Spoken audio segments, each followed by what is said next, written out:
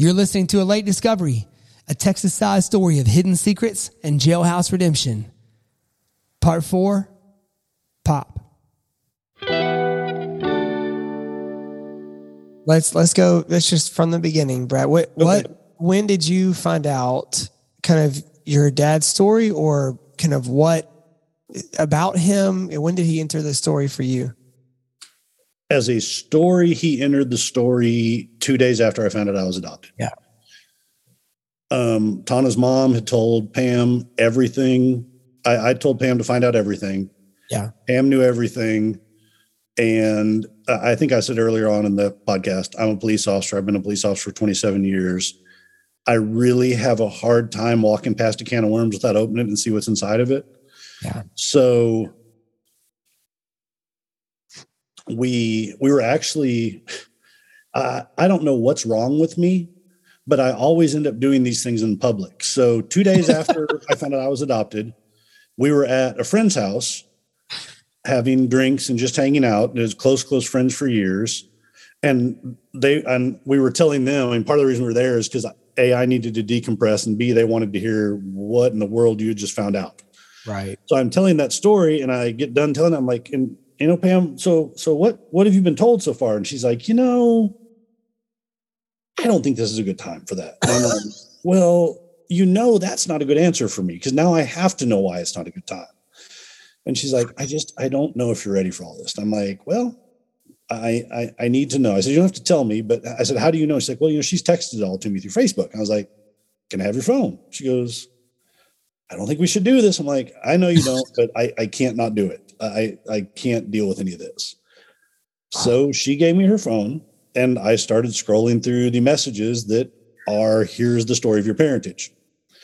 Wow. And the brief story of my parentage from back in California was Tana's mom and my biological father were married in California when he started a relationship with my biological mom, who was underage at the time.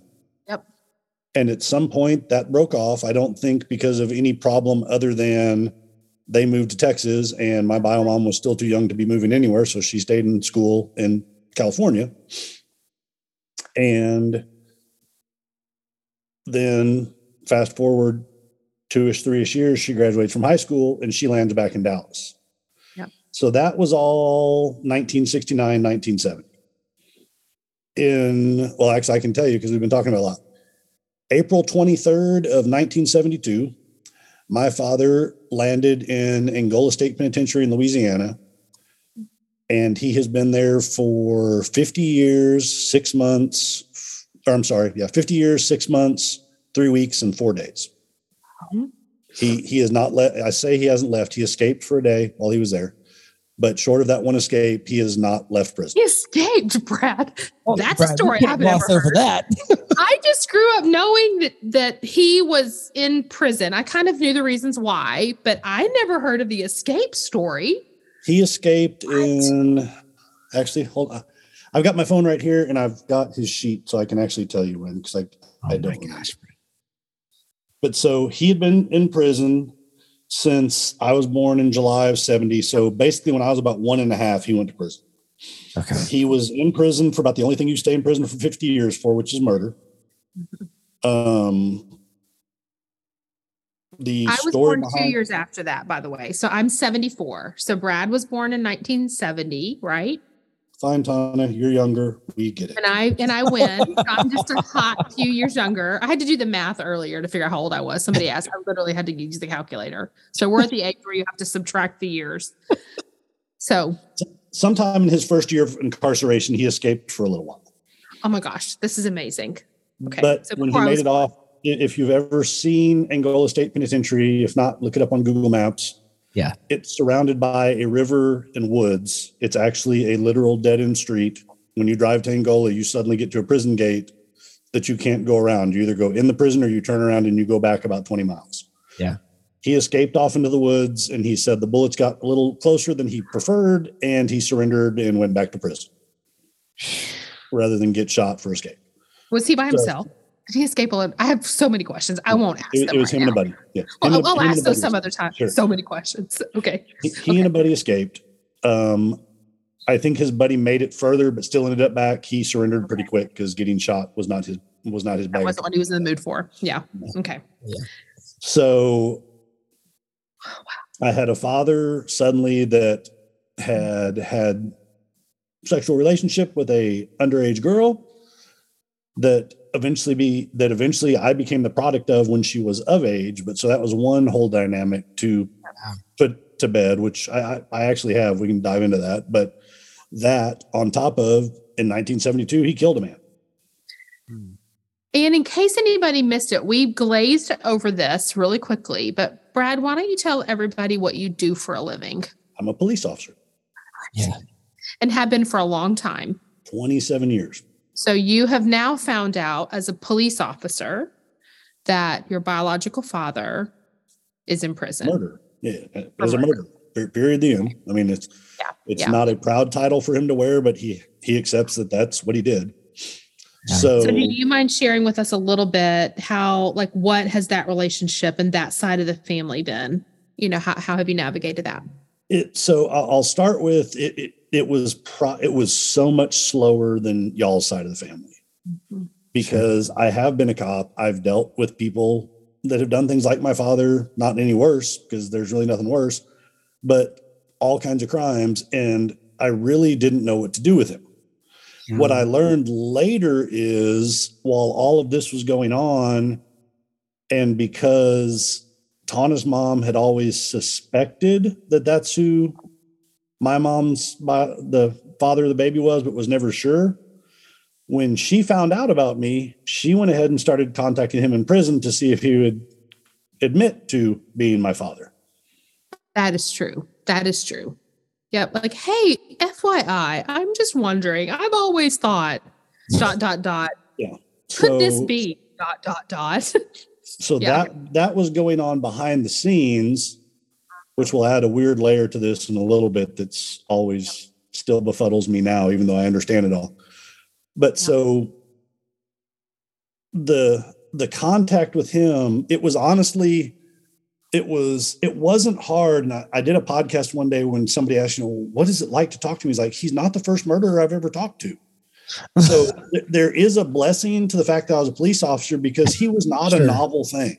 Yeah. And maybe you were able to humanize him to some extent, I would wonder, right? Because to a degree, to a degree I could humanize him. And also I knew how to talk to him. You can't, if for all of your, however, 15,000 or so listeners that don't regularly talk to people in prison, prison phone calls are monitored, prison emails are read, prison video visits are monitored, prison visits are monitored. Yeah. So you can't call your father and say, why are you there and what did you do? Because he doesn't want to talk about all of that and all these monitored communications. Right. So I had the upside of understanding how to talk to somebody living like that. Yeah. And where Tana's family was, oh my gosh, overwhelming, he was very simple because in prison,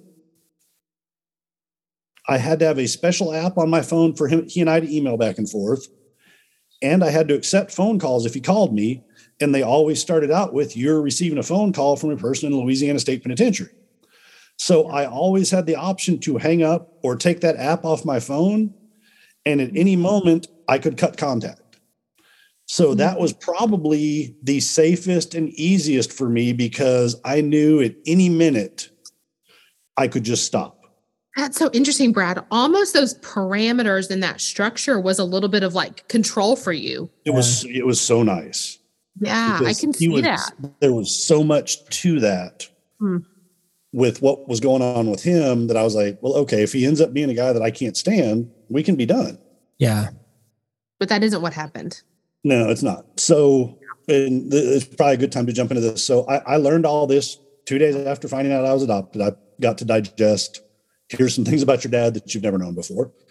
So I digested all of that, found out that Tana's mom had already been talking to him, which not a thrilling moment in my life to find out that somebody in prison had my full name and other information that I wouldn't pass along to people in prison because that's not really my gig. I would guess not. Y'all can work through that. Yeah, we've been working through that. So that had gone on.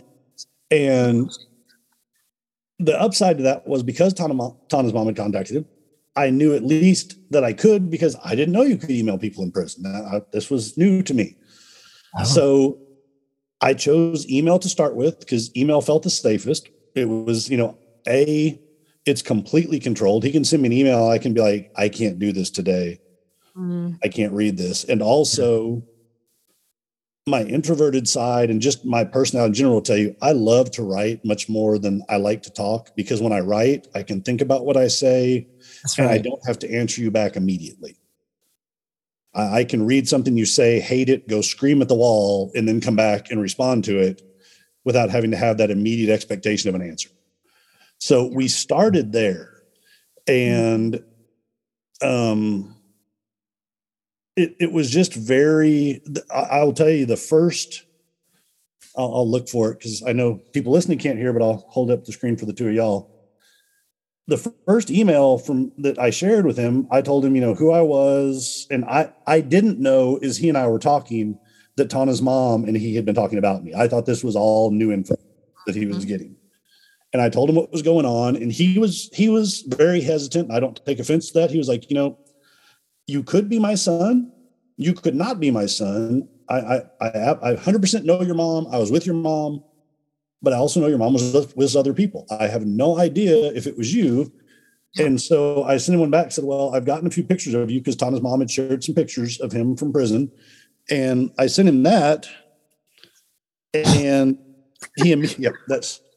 So for our listeners, it's like, I don't know, like you used an aging app, and there you are on the phone screen. It's like actually that's aged a little bit. That's us about 2 years apart from each other. Yeah, it's crazy. It's crazy. So I emailed him a picture of the two of us that I had put together side by side. Yep. And his second email began with, "Hey, son." And I read, "Hey, son." I closed his email, and I didn't open that email app for a month because I was not ready to hear that. So interesting. It was too much. Way too much. Way too fast. Way too much. My brain couldn't do it. Mm-hmm. Wow. So I sat on it for probably a month. And then in that month, of all things, you have a nice podcast, so I won't actually say what I say. I can bleep it if you want to say it. There were some words there. I refer to Lester Holt with a couple of adjectives in front of his name because I love Lester Holt. And Lester Holt did a Dateline special on Angola State Penitentiary. Oh. That one of my friends was like, "Hey, somebody did a documentary about where your father's at prison. You should watch that." And I'm like, "Oh, that sounds interesting." So I watched it. And on my third day of having not slept, I suddenly realized that while I'd been telling everybody I was doing okay, I might actually need to go to therapy. Yeah. Interesting. Because it was not a tough guy persona. I felt like I had an interesting story and a bunch of weird stuff had happened, but I didn't really catch on to the trauma until day 3 of not sleeping, when I was like, I can't function in my job and never go to sleep again because this isn't good. Yeah. Yeah. So I started therapy. We started talking to a great therapist who's not my therapist anymore, just by bad circumstance that she moved, but I have another one now. But what we worked through in that time was basically, you have your life has been out of control now this was about 4 or 5 months in. So my life had felt like I had lost all control of it for about 4 months because there was just everything was happening to me and I didn't know enough about anybody to get control of it. And this is something you have control of. Yeah. So now you've got to decide, what do you want to do? And I'm like, well, that's why I came here. I don't know what I want to do. So we worked through that and basically I came to the conclusion that I would have a lot. He was 75 by then. And I was like, the question she would always ask me is, so if you come in here next week and he's dead, do you have regrets that you don't know more? And it took me several weeks to come to the conclusion that, I can't deal with not knowing. Mm. So I opened the email back up, apologized the upside of our relationship is we have been very blunt and forthcoming. I told him, I was like, son, right then was too much for me. I couldn't deal with it. I'm not mad at you, but I couldn't cope with it. So I had to take a pause. I'm back now and I'd like to know some things. And I mean, it was very general, what do you like? What are your likes, dislikes? And it was really through him that I suddenly found my biological groundings. He's an artist. I mean, outside of going to prison, he turns wood and makes incredible wood bowls. He paints, he draws, he loves music. Mm-hmm. We couldn't be more alike other than our two chosen professions. Mm-hmm. Mm-hmm. So it started very simply with emails. There were a couple of phone calls, but they were always so in prison, you get 10-minute at a time phone calls. So it's really hard to get through, especially, hey, you're my father. Tell me about yourself. Oh, you don't get through a lot of that. 9 minutes and 40 seconds left for you to tell me. Yes. Yeah. So, and every about 5 minutes, a computer gets on the phone and says, you are speaking to an inmate at Louise to remind you that you're speaking to an inmate. So I stuck mostly to email, A, for the link that I could actually ask questions, and B, once again, I still had control. So it went from email to back to therapy to, do I want to meet him in person? And that one was still a big struggle for me. I'm like, I don't know. And she's like, well, I'm going to ask you the same question I always ask you. If he's dead tomorrow and you've never laid eyes on him, how are you going to be with that? And it became apparent really quickly that I wasn't okay. I needed to see him once to be able to say, okay, because I've already got the downside of I will never meet my mother. I'm not ever going to see her on this earth. I've seen her in videos twice that I keep and I watch when I feel up to it, but I'll never, ever get to talk to her once. Mm. And I couldn't stand the thought of never talking to him, like face to face. Yeah. So, we set that up. We were communicating off and on by email, just very, very surface conversations about life. And, who are you? This is who I am. Here's a picture of me. Here's a picture of you. And then when we started talking about meeting, it's weird to think of now. And to his credit, he was 100% honest. He says, okay, I can set up a meeting for us. I know the warden, and I'm already thinking in my police head, this is all BS. This sounds like good inmate stuff. I know the warden. I can do this. I can do that. All I need is your full name, your date of birth, your social security number, your driver's license number, and your home address. And I'm like, okay. And your login. And some login information. Yes. Right. So I read that. I'm like, Totally. Okay. Yeah. Let me think about that and get back with you. So I call the prison and I'm like, so here's my story. I would like to meet this person. What do I need to do? Mm-hmm. And thankfully they sent me a form that actually did want all of that information because they run a background check on you before you go to prison. Yeah. But I sent it to them instead of him, which he actually told me during our first visit. He said, I understand why you were standoffish. And then I was like, I was not standoffish, but I absolutely was. Yeah. Because I was not giving that to you. Right. So I got the visit set up. I called him and, I actually think I emailed him and said, we've got the visit. Here's the date, yada, yada, yada. He's like, I'm talking to the warden because you're coming from Texas and you're my newfound son. You can stay here for 8 hours. Most prison visits are an hour, but I can get you here for 8 hours. And once again, in my brain, I'm going, I'm sure you can. Right. And I'm sure an hour after I leave, I'll be escorted back to the gate, just like every other visitor. Just like every other part of this story, he was right and I was wrong. Wow. I went to Angola. I got there at 8:30 in the morning and I left at 4:30 that afternoon. Wow. It's weird because outside of being a police officer, I mistakenly, for anybody listening, thinking about it, got a degree in criminal justice, get a degree in anything else. You can still be the police and have a degree in something different. But we had studied Angola when I was in college. So I knew what an awful place it was before I ever stepped foot in there to see him. And just to jump forward to the first meeting, to skip the getting there and all that, because that's just a long story that doesn't really add to what we're talking about.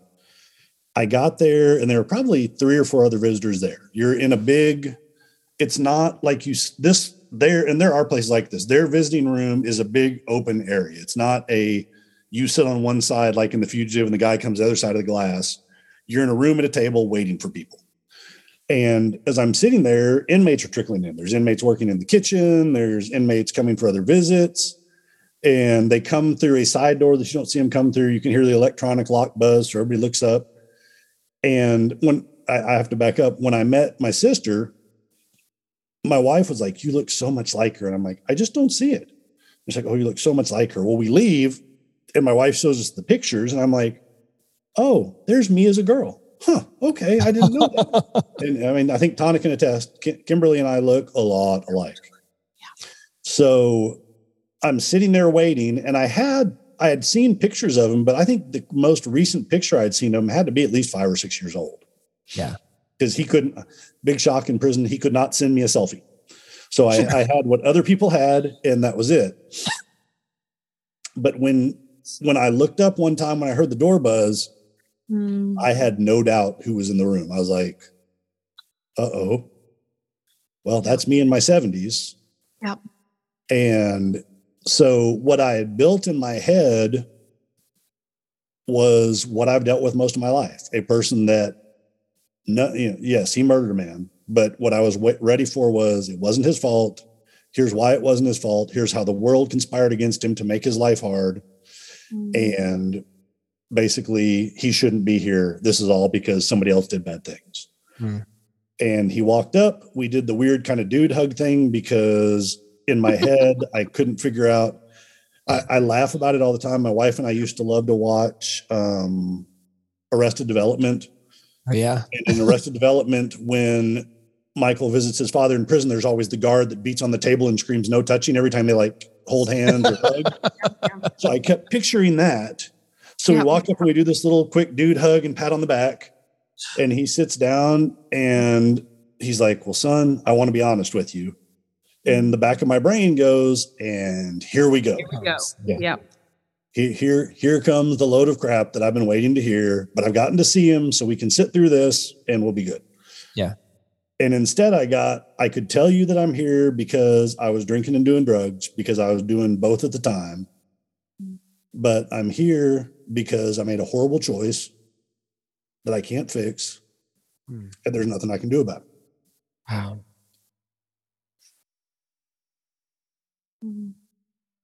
And from there, to his credit, he carried on into things that had nothing to do with why he was in prison, but to just, I think it was twofold. And I forgot to ask him this. I need to ask him this sometime soon. I think it was twofold, as he really did. He, at this point in his life, he did not have a relationship with his other son that was good. And he basically told me, "I'm laying it all out for you." And he laid it all out. He laid out his life before prison, before the crime that got him convicted, which was not his only crime in life, and then the things he had done in prison for quite a few years. Yeah. And I'm just sitting there staring at him, but everything really changed because I had just come out of 48 years of lies. Wow. Yeah. And somebody sat down and was honest and just said, here's me, here I am. The flip side of that I'll tell you that I believe that I do want to ask him at some point is, I think it was also a test. If he lays all of this out here and I fall off the face of the earth, there's been no great investment on his part either. He tried, I bailed, and he didn't slowly but surely lead me into all this just to get left in the dirt. And at least you knew the truth, right? He could live with that. Yeah, he could live with that. And then he didn't have to deal with, I thought I was going to get to have a relationship, but it didn't get to. Didn't work for him. Yeah. So to his credit, outside of just the honesty of his life that led him into prison, he was right. We had 8 hours in a visiting room together. We had lunch. We got to take pictures. And I think my biggest regret, and it's not really a regret because I had no control over it. In prison, when you visit, no phone, no paper, no pen. So I walked out after 8 hours trying to remember so much that I still to this day don't know. Yeah. Because it was drinking from a fire hose. He kept telling me things and I'm trying to take it all in. I think the other weird part was at one point I said, I know we've emailed, but tell me about yourself. And he says, well, and how do I say it? I like to keep to myself. I don't like to bother other people. I like art. I like to do this. And you're like, oh, I see. And he got about probably 3 sentences in that. I said, I want to interrupt you, not to be rude, but I feel like you're describing me to me, but you're not talking about me. And the whole time, I mean, he's talking and I'm trying to listen, but I'm also looking at it because there's a face like mine staring at me. I mean, even older, there's a face like mine. His hands look like mine. It's the first time I've seen where I came from. So we hit it off really good. And when I left there, you know, first person I called, Pam, had come with me. And she's like, do you want me to come in the prison with you? I was like, of all the things I ever want to say I did with my wife, I never want to say I took her inside of Angola prison. I'm not cool with that. Yeah. So she stayed at the hotel. I went to prison, came back, called her in the parking lot. And she's like, you know, so how'd it go? And I'm like, it went okay. She's like, well, what do you think? And I was like, I'm really confused right now because I genuinely like him. Yeah. Yeah. So the crappy part of that story was we met February 18th of 2020. Here we go. COVID. My biological dad or my adoptive dad died March 13th of 2020. So less than a month. Yeah. I had a dad, but I'd lost a dad. Oh my gosh.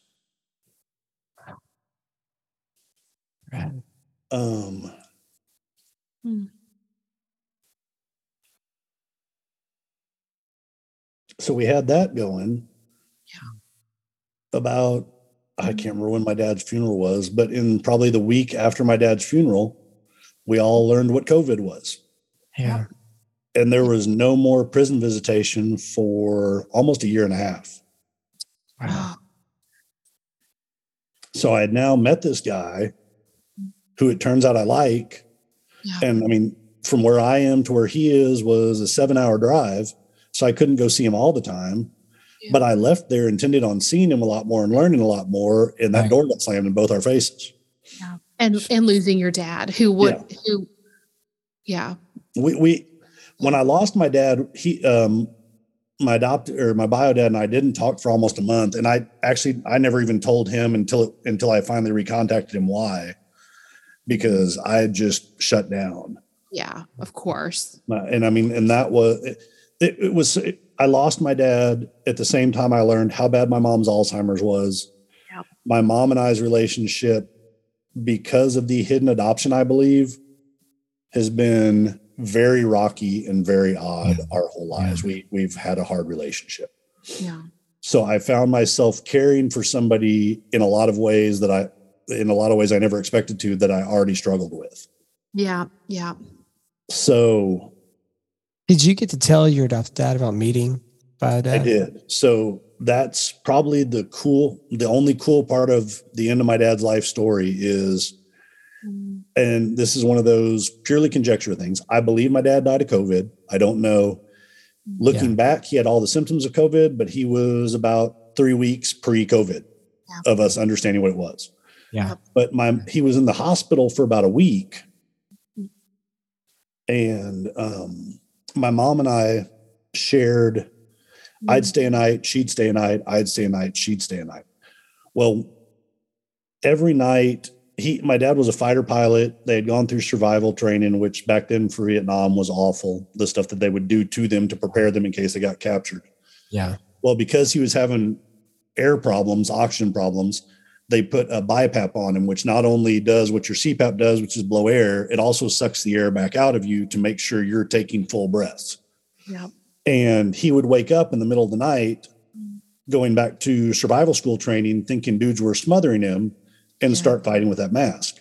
Ooh. So the nights I was there, I'd wake up, we'd get it off of him. I'd wake him up and he'd eventually go back to sleep.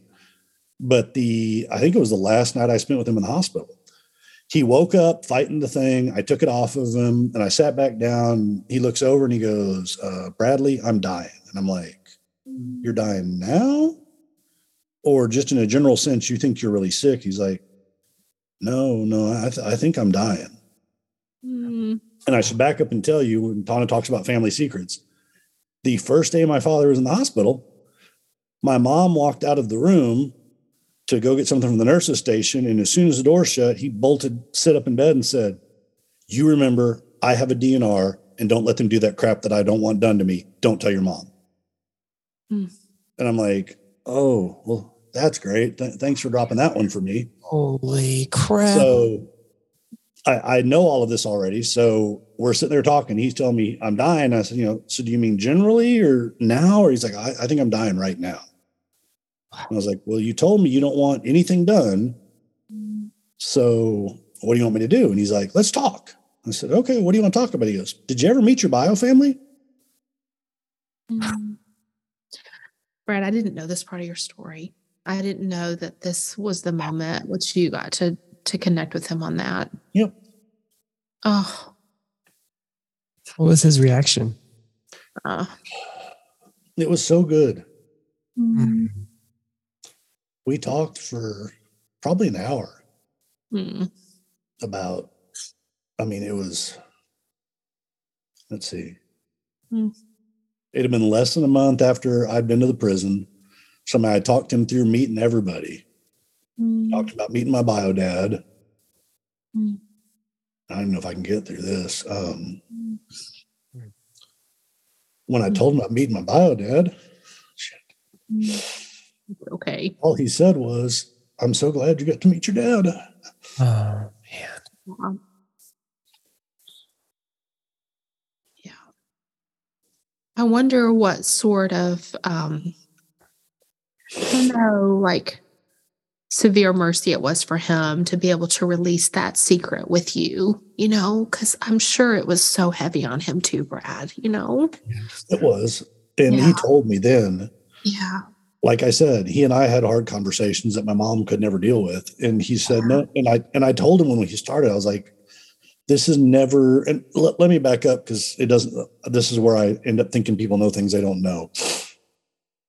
Early on in this discovery, because we had met that one time and talked openly about, yes, you're adopted, I thought that we were going to have an open adoption as an adult where we could talk about this. And it turned out that was intended to be the one and only discussion we were having about adoption if my mom wasn't there. Wow.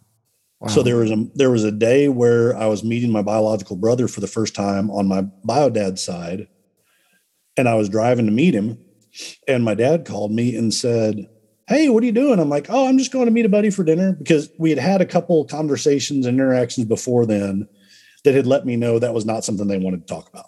Yeah, not safe conversation. Yeah, not a safe conversation. We're not doing this. Yeah. So I had learned, and I was just, I was angry about it, but I was also fine. That's a boundary. They don't want to cross it. It was probably actually wrote an article for a, I'm trying to think what it's called now. Severance magazine, about not feeling at all abandoned by the mom that gave me up for adoption, but feeling completely abandoned by the parents who wouldn't talk to me about it after I found out. Yeah. Yeah. So yeah, he calls me this day. I'm going to meet my brother for the first time. And he's like, so who? And I was like, it's this guy named Jimmy. You don't know him. And he's like, well, Jimmy, who? I think I know most of your friends. I'm like, you don't know this friend. He's like, well, who is he? I'm like, he's my brother. And he goes, wow, it has been hot today. And that's kind of a clue that, well, we're not going there. Could not go there.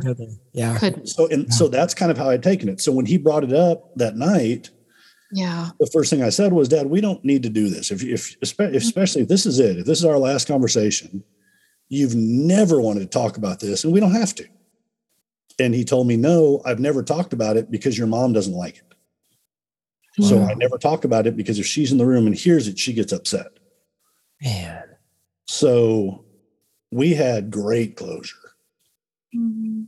And it's something, I think even if my mom didn't have Alzheimer's, we wouldn't be able to have that kind of closure. Yeah.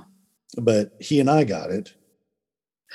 And then he left the hospital, and it's a whole nother much longer story that I will not survive through on this podcast. That's okay. He died about 4 or 5 days after he got out of the hospital. Yeah. Yeah. So I had all that happen. We had COVID. I couldn't go see my bio dad anymore because he's in prison and we now have COVID. But we had hit it off so well, we started emailing, and thankfully the prison instituted video visitation for 10 minutes at a time for free. So we could actually see each other face to face and keep talking. Now, once again, we were back to that ultra monitored conversation. So the conversation in the visiting room, nobody's standing over you, listening to you, but you're still a little more guarded about what you say, but you can be a lot freer face to face. On the video, and I'll give you a quick example of how monitored it is. When you find out that you can do a video visit, they basically send you the rules the first time that says, you are living by Louisiana Department of Corrections visitation rules. All of the visitation rules that apply in the visitation room apply on this video. Well, one day I had gone to the gym right before his video visit, came back in a tank top and shorts, jumped up, flipped up my laptop. We were talking all video visits for 5 minutes. About 4 minutes in, my screen just went blank. And it's Angola. Dress code or something, right? It's dress code. So it's Angola, and stuff cuts off all the time. But he emails me and says, "Son, I don't know what happened, but I just got an email that said we violated a visitation rule." And I'm racking my brain. So I've got it on my phone. So I whip out the visitation rules. I'm like, "Oh, I can't wear a tank top in visitation." So, oh man, there goes your outfit, Brad. What were you thinking? No, so they just spot check it, and when they spot check it and see something they don't like, they just shut it off. Jeez, Louise. Wow. There's no discussion. It just goes blank. Just went away. Wow. So y'all are building this relationship through COVID on very short videos, right? Yes. Okay. We basically got to what we scheduled was on Mondays at 7 p.m. He called me for 10 minutes. And on Fridays in the morning, whenever I could get it scheduled, because it set up the schedule when I would do it, we would have a video visit for 10 minutes. So we were getting 20 minutes a week, every week. And we did that all the way through COVID after I got past about the month after my dad's death, and we started talking again. Because he was open with me, I was very open with him. My first message back to him was, "Listen, my dad died. I've had to deal with all that, and I'm sorry. I should have told you my dad died, and that's why I've fallen off the face of the earth, but that's why I did it." I think he's just happy that somebody cares enough to talk to him, so he accepted that apology, and we moved on. And that it just built. We talked for a long time. He explained to me kind of the ins and outs. He had told me when we were met face to face, all the things that led him to why he was there now, some of the laws that had changed that had kept him there, which we'll get into in a minute, I think.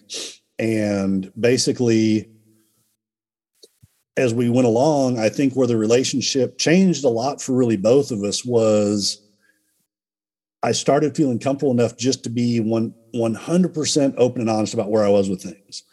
And I told him I had been calling him Jim. And it seemed like it didn't seem to bother him, but because honesty and truth was already a big thing for me and it became such a bigger thing for me after all the lying, I felt like I was lying to myself, calling someone that was biologically related to me by their first name. Yeah. But I told him, I said, I can't call you dad. And it's not because I'm mad at you, but I have a dad and I want to honor that. And so he I just passed can't. away. Yeah. Well, and not even just passed away. I don't know why. I can call Glenda my mom all day long. I could not wrap my head around having two dads. And I think part of that is, I don't know if there's a better word for mom. Yeah. Mom, there's really not any other words people use. Yeah. So he was like, well, you could call me father. And I was like, we've talked enough that I'm not that formal to call you father. That's weird. Hello, father. So I said, how do you feel about being called Pop? Oh. And he was like, well, I can live with that. I'm like, well, I can live with that too. So yeah, he became Pop. The other fun part about the video visits was really unplanned, but the only rule it is the same as visitation, other than you don't have to be on the visitation list, is other people could be on the video visits. So during the video visits, he got to meet two of his grandkids. Oh, that's awesome. Because they'd come up over to the side of the computer and be like, can I say hi? And I'm like, yeah, just step over here and say hi. So he got to meet them. They emailed him. A couple of them emailed him a couple times, and it grew, and it just kind of kept going. You've been listening to A Late Discovery, a Texas-sized story of hidden secrets and jailhouse redemption from Empowered to Connect. For more on the podcast, to learn more about Brad, or to join our online community through Mighty Networks, please check out the link in the show notes below. Head to empoweredtoconnect.org or check the link in any of our social media bios at Empowered to Connect.